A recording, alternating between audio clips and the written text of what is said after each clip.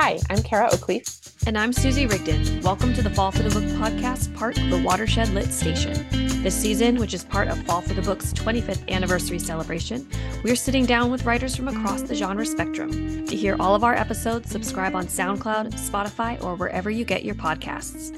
Visit fallforthebook.org to find out more. So today we're talking with Salar Abdoh, and he's the author of Out of Mesopotamia. We have a really wonderful conversation coming up with him about both his fiction writing and his work being embedded as a journalist in some of these conflict zones. And we just want to really get right to the conversation with him today. Salar Abdoh was born in Iran and splits his time between Tehran and New York City. He's the author of the novels Tehran at Twilight, The Poet Game, and Opium. And he's the editor of Tehran Noir. His latest novel is Out of Mesopotamia. Salar, thanks so much for talking with us today. Thank you. So one of the first things that we and Saleh consider in Out of Mesopotamia is the idea of martyrdom. So watching soldiers take that first irreversible step towards it in war. Can you talk a little bit about your protagonist's role in the war and his obsession with these soldiers' motivations? Certainly. When you work as a journalist or even a writer and you accompany, you embed yourself with certain, and I'll say men because that was my experience, with these men, many of whom are they're not only attracted to this notion of martyrdom, but it's sort of ingrained into the very fabric of their everyday lives. Like that is an option, right? Like in life in America, we have options to become a lawyer or a doctor. In these men's lives, you have an option to be a martyr. It's a very powerful and strange and absurd and transcendental notion that, it may have existed in the West in the Middle Ages, but it certainly doesn't exist now, not on this scale. So Saleh, not being he's not part of the warrior class, but he hangs out with them and embeds with them, and by default, in these geographies, particularly in that particular war, the border between the man who does combat and the man who covers it is very blurred. There's no such a thing as a, stand back journalist. It's almost laughable. So Saleh becomes enmeshed in combat itself, which he's not very good at. But as that happens, he becomes more and more interested in this martyrdom umbrella that's a part of the landscape that also he's grown up in the Middle East, and particularly is part of the Shiite mythology, let's say, because Shiism in general it has its very start by the idea of martyrdom and the first martyr and all of that. So, and then he tries to understand it. He tries to understand it because his friends are dying all around him all the time. And he's also fascinated, as I have been, by this stoic attitude to death that I've witnessed in a lot of men, where, life, yes, does go on, but and there is grief, but at the same time, there is also a sense that, well, the person, finally found what they were looking for. Hopefully, inshallah, we will be next. That's a pretty powerful package to be a part of and to try to understand. The novel sort of acknowledges that martyrdom has these gendered implications. And, you're also talking about the difference between, somebody who might come back and life would go on for them. But one of the things Saleh thinks early on in the novel is there's this quote talking about martyrdom saying it was the laziest of paths simply to die. theirs was calamity followed by the backbreaking grind of daily life. And I was curious if you could talk a little bit more about that dichotomy. Absolutely. That's something in all of this. It's something I've always thought about in these landscapes, because the burden, the onus of just about everything falls on women in a way that's almost impossible to explain in the West, just how much these women have to do things on a day-to-day basis. That, so that the guys, they go to war, and it's almost a lot of times, as horrible as it is, it's like going to the football match on a weekend, right? They hang out, they get killed. A lot of times, they joke and mess around. They do what boys do. And then when they do get killed, who's left behind? I've seen this so many times in so many wars, not just this one. It's the women, it's the mothers who have to raise these kids, who have to provide for them in conditions that are really, really difficult. And that daily grind of everyday life that men necessarily don't experience, women have to live with for the rest of their lives. Some of these women, they might remarry the brother of a martyr, and then he will get martyred. I mean, it's just such a vicious cycle of hardship. That's why Saleh thinks, as I do in the novel, that actually getting killed is the easiest way out sometimes. That was such a surreal moment when he went to when Saleh went to the martyr's wife to try to fix her up with his soldier friend, but he'd already been martyred by the time he got there. And you're talking about such interesting sort of dichotomies between the front lines and back home. There's a lot in here about sort of beauty versus absurdity, or the beauty in absurdity, the war versus art versus life. How do all of these opposites come together in the novel? I would say 90% of the novel is somehow, 100% of the novel is somehow related to my own experiences.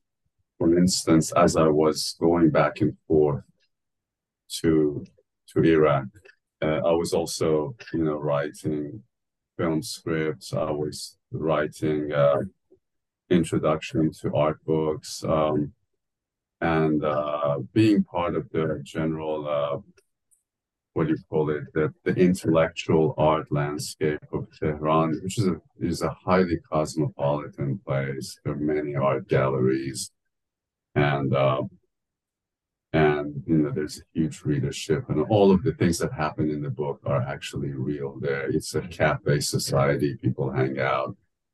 And I was trying to, when I first actually began this book, my idea was to write a nonfiction book. And then I thought, plenty of people have been doing that. And, the reality is this was much more of a personal thing. Like I was living a very strange life, right? I've written about it in essays, whereas, and it's my life now today also, but, somewhat different. But there's something to be said about, being in a combat situation, because this is the 21st century. These things actually can happen easily. And it's, there's an ugliness to it and an anger that issues from that. You can be in a combat situation in the morning, catch a flight, not just to Tehran, which is maybe 700 miles away, but you can catch a flight, as I would often used to do, to New York and go straight, grab a cab from JFK Airport, go to my graduate class in creative writing and teach a course all within less than 24 hours. And this word, discombobulation that I keep mentioning, it was just, it's been such a part of my life, and it doesn't seem to ever go away. And I wanted to I wanted to bring all of that, and I didn't think I could do it in nonfiction. This was too personal.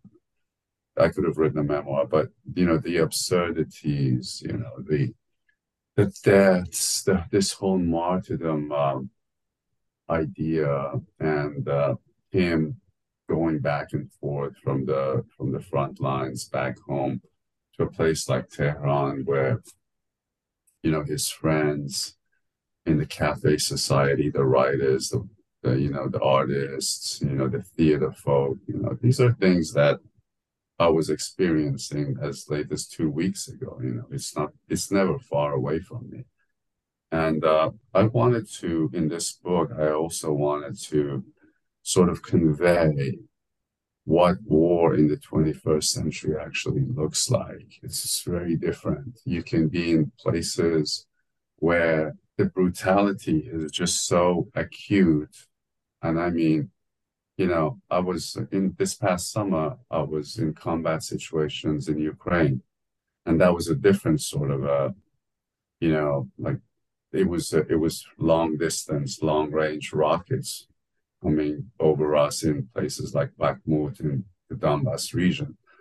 And that can take the heart out of you in another way. But to be in northern Iraq and to hear your enemy saying God is great, Allah Akbar, and he's only less than 100 yards away. It's nighttime, you can hear him, and he literally wants to cut your head off. He doesn't want to just kill you. He wants to cut your head off. And you're sitting there at night in a trench with some other guys and just listening to this. And it can totally mess with your head, right? And then the next day, you catch a ride back to Baghdad or Erbil, and you go back home to Tehran. And by that afternoon, you're having a cappuccino with your mates. And they're making fun of the war, making fun of the guys going to the war.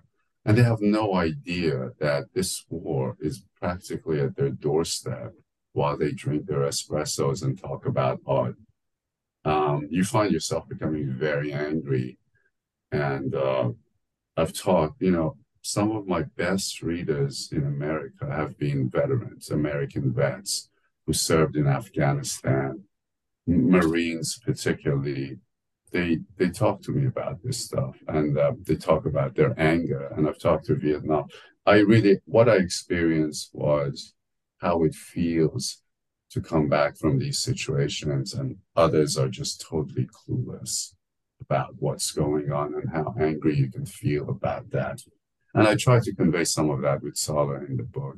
But I try to, in general, bring all of this together and write a novel which sort of conveys how extreme brutality and art and some of the fraudulence of high art actually in this day and age, they're all sort of part of the same package. The guy bidding on artworks in Dubai or Doha or wherever, is for millions of dollars, oftentimes in order to launder money from one place to another, is also supporting some faction in Syria or Yemen or Libya or whatever. So there was a lot, and I tried to, without beating the reader over the bush with it, I tried to make it all personal within Salar's universe. And then, of course, with all of that going on, he comes back and has to deal with his handler talking about his writing and everything that's in there. And that, of course, is a personal detail. You've had a handler as well, right? Can you talk maybe a little bit about that and sort of how that informed not just Salar as a character, but your writing in general? Sure. I was just recently finishing up the edits of my forthcoming book. And I was in Tehran. It was late December. Christmas had passed. New Year's hadn't arrived yet. And I have a place there, and I was writing and editing, making corrections. And then when I finally finished it, I remember the date, December 27, 2022. I contacted him and I said, I cannot tell you the circumstances I finished this because I kept praying to God that let me finish this round of edits before they come knocking on my door. And knocking on your door doesn't necessarily mean you're going to get, in prison or whatever, but that stress of, it's not going to help, your corrections or your writing. So therefore, that's a very real thing that, happens to me, and it's happened to Salah.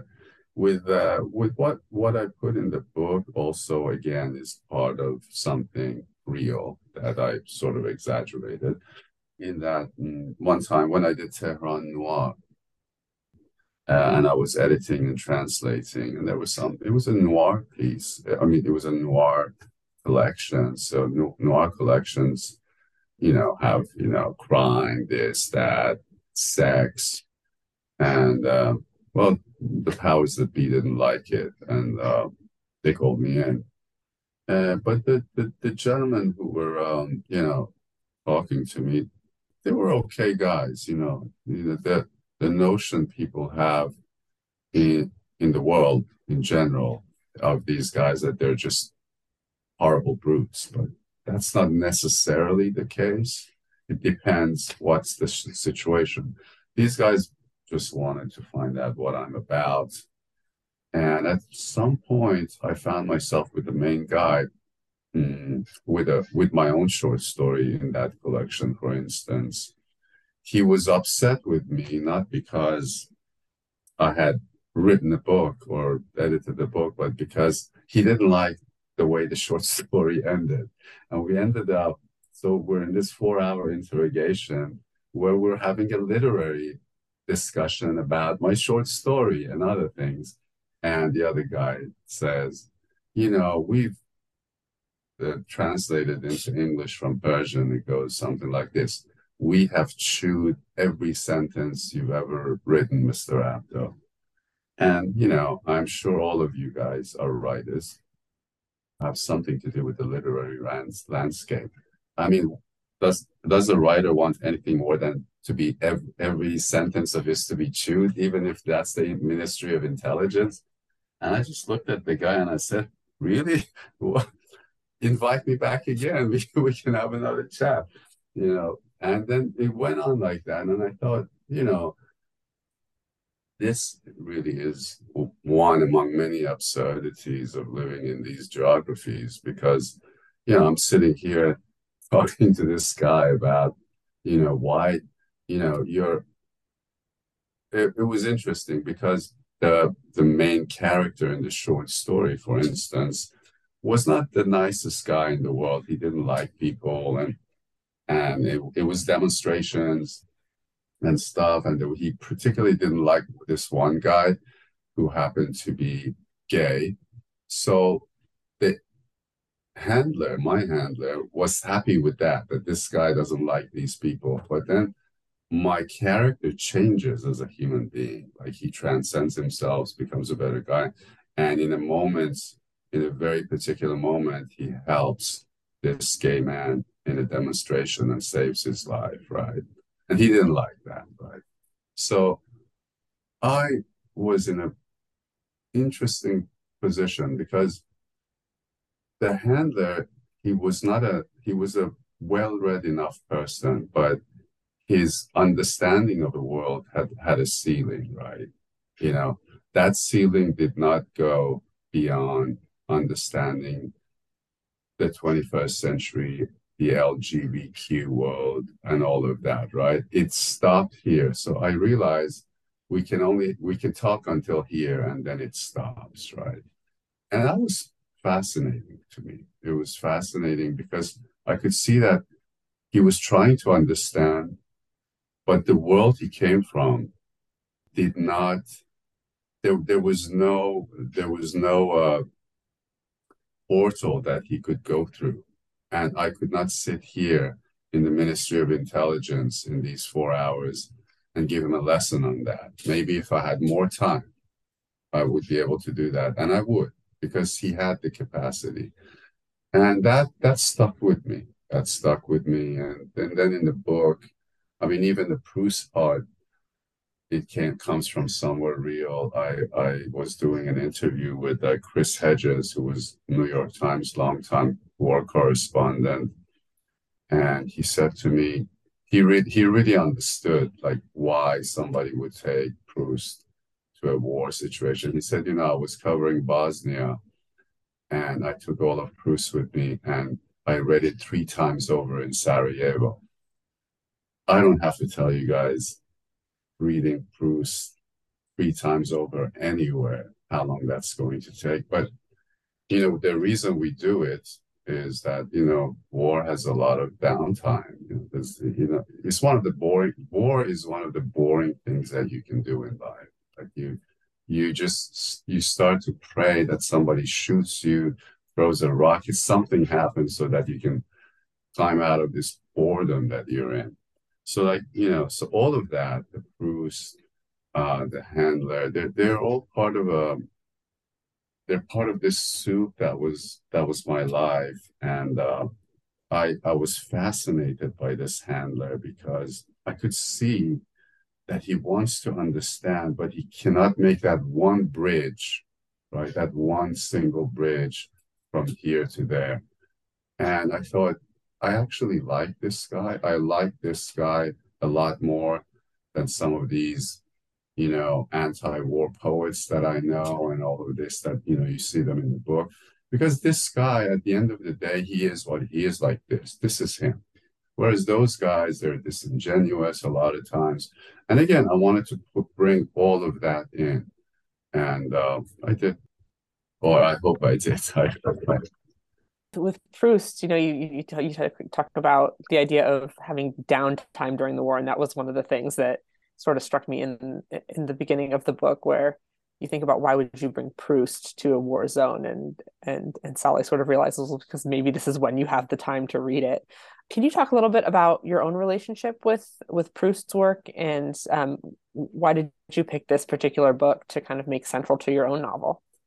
Years ago, when one of the times I went back to Tehran, I took 11 big boxes of. I took my library that I had at the time. I took it back to Tehran, and I've been, I've been a traveler all my life. So I end up now. I have barely any books. It seems like my books are in other people's homes, and this happened with these books also, and my Proust.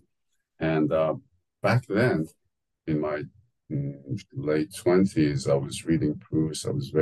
I was enormously taken by the paragraphs, by the sentences, and by the psychology that this writer manages to get to, the depths. And I was underlining, a lot of pages. And I was at my friend's house while I was starting the book, and I saw one of my friends, and I saw my Proust collection in his shelf, and it stuck with me. And then later, as I was writing, I thought, okay, I need a book, Proust. I called him and I said, Ali, can you go in my Proust and just take a photograph of all the pages with my underlines in it and WhatsApp them all to me? And that's what he did. So those underlines are my underlines of Proust from my 20s that I used in the book. I love kind of seeing that connection between like your own copy of the book and what actually ended up in the version that ended up in the novel. That's great. You've talked a little bit too about how events from your own life and your own work as a journalist kind of end up in the novel, and you've been embedded in a number of conflicts, most recently traveling to Ukraine. I wondered if you could talk a little bit more about how that affects your own writing. There was something you had said in a recent interview about that as a journalist, you're not always looking for the latest news, but for its oddities and quirks. And I wondered if you could maybe talk a little bit about that in Ukraine. Because I'm not a journalist, right?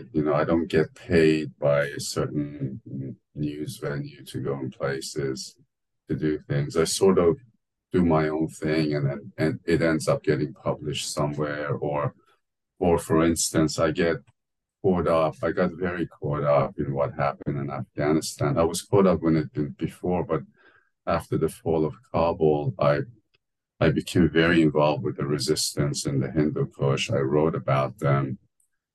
And as recently as a month and a half ago, this piece I wrote, and I worked on a documentary for BBC on them. Every single one of them to the last man were killed in this Taliban raid, you know, and these sorts of things, and then somebody sends you the photo of this dead commander whom you highly respect and you've written about. And, all of his sons escape and come to Tehran. And then you, meaning me, less than a month ago, I go to see them. And the smallest one is 7 years old, and his name is Salar. It just, may I say, it just kicks your ass. It just knocks the wind out of you when you have to face these realities, right? And, with Ukraine, again, it was the same thing. It's all part of the same big, again, the umbrella of, I'm looking for, like, for instance, right now, as we speak, I'm translating a Afghan writer. She's brilliant, and she's written this collection of essays, many of which I've already translated and published. It's going to be called A Body of War. It's about what happens to the bodies of, literally what happens to the bodies of women during and after war. It's a fascinating project I'm undertaking. But, like, for instance, in Ukraine, I'll give you one example. They were about to, there's this one group of Ukrainian fighters who are known to have fascist tendencies, right? I forget their name, and we were waiting for them for the young commander to come. So the Spanish crew that I was with, they're working for El País, could interview this guy, and these are formidable warriors, but also they have these tendencies. Anyway, I got bored. I get bored easily in these situations. So I just took a walk in the city, and it wasn't a good time for an Iranian to take a walk, because my American passport, it does say born in Iran, and just then the news was coming in that Iran is about to give Russia all these drones, and now rockets too. So, like, it wasn't a very intelligent thing on my side, but I just started walking. It was in Kharkiv in the northeast, and it was an interesting landscape, because that city has these, it has these glorious buildings, but their windows shattered, lights out. It was an eerie, apocalyptic landscape. Nobody on the streets. I'm just walking. There's nobody there, and I come upon this bookstore, this little bookstore, and there's this lovely young person in there. I think maybe her name was Tatiana. I don't remember, and we just started to chat, and I was interested in that moment, like, in this, why is this bookstore open when everything else is closed? And I had maybe 4 words of Ukrainian by then, and she had 6 words, of English. But she took me to the corner and said, "This is our English section." And it was nothing but, like, children's books. And then there was one book in there that's my favorite book of all time, the Ukrainian version in English, but with Ukrainian, like, footnotes. What is this book? Graham Greene's The Quiet American. And so I bought the book, and I started, and I said goodbye. And then they did their thing, and they caught up with me. And in the meantime, the police picked me up, and they didn't notice where I was born. And then they let me go. And then I said, "What did you do?" I said, "I went to this bookstore and I got The Quiet American." And then the Spaniard goes, "Salar, all these days, I've been thinking, this guy, Salar, he reminds me of the Quiet American. And now you have this book. Like moments like that, or, just moments on the, 8 kilometers from the Russian lines, and these Ukrainian soldiers, men and women. I grew to really, really respect them. But one thing that really struck me is their love of their animals, their pets, right? Is, there's such harsh circumstances, and everybody's, doing this interview and that interview. I don't do interviews. I just kind of hang out and watch. And I noticed like these soldiers, they took such delicate and loving care of their dogs, making sure that, and that they were begging us because one of the dogs had a bunch of, little, and, please take one or two of them. And there's this lovingness towards another live living thing when, Russians are 8 kilometers away and you're being, pounded by rockets indiscriminately every day. It just really struck me, just really. And in my essay that I wrote about Ukraine, I write about these little moments, like, I'm in Odessa. I begged because I wanted to see where the Odessa Steps in the great film was. I wanted to see the great Odessa Steps, but this young soldier was guarding it. Nobody could go there because it's a security risk. And I begged him, and he looked at my passport. He saw my name, saw where I was born. You're Muslim, yes. You're born in you're Iranian, yes. And there was a moment of, very tense moment for me. And then he looked at me and said, "Come with me." And then it was nighttime, and then we just went, and in that quiet of the evening, the two of us just stood next to each other and watched the Odessa Steps, right?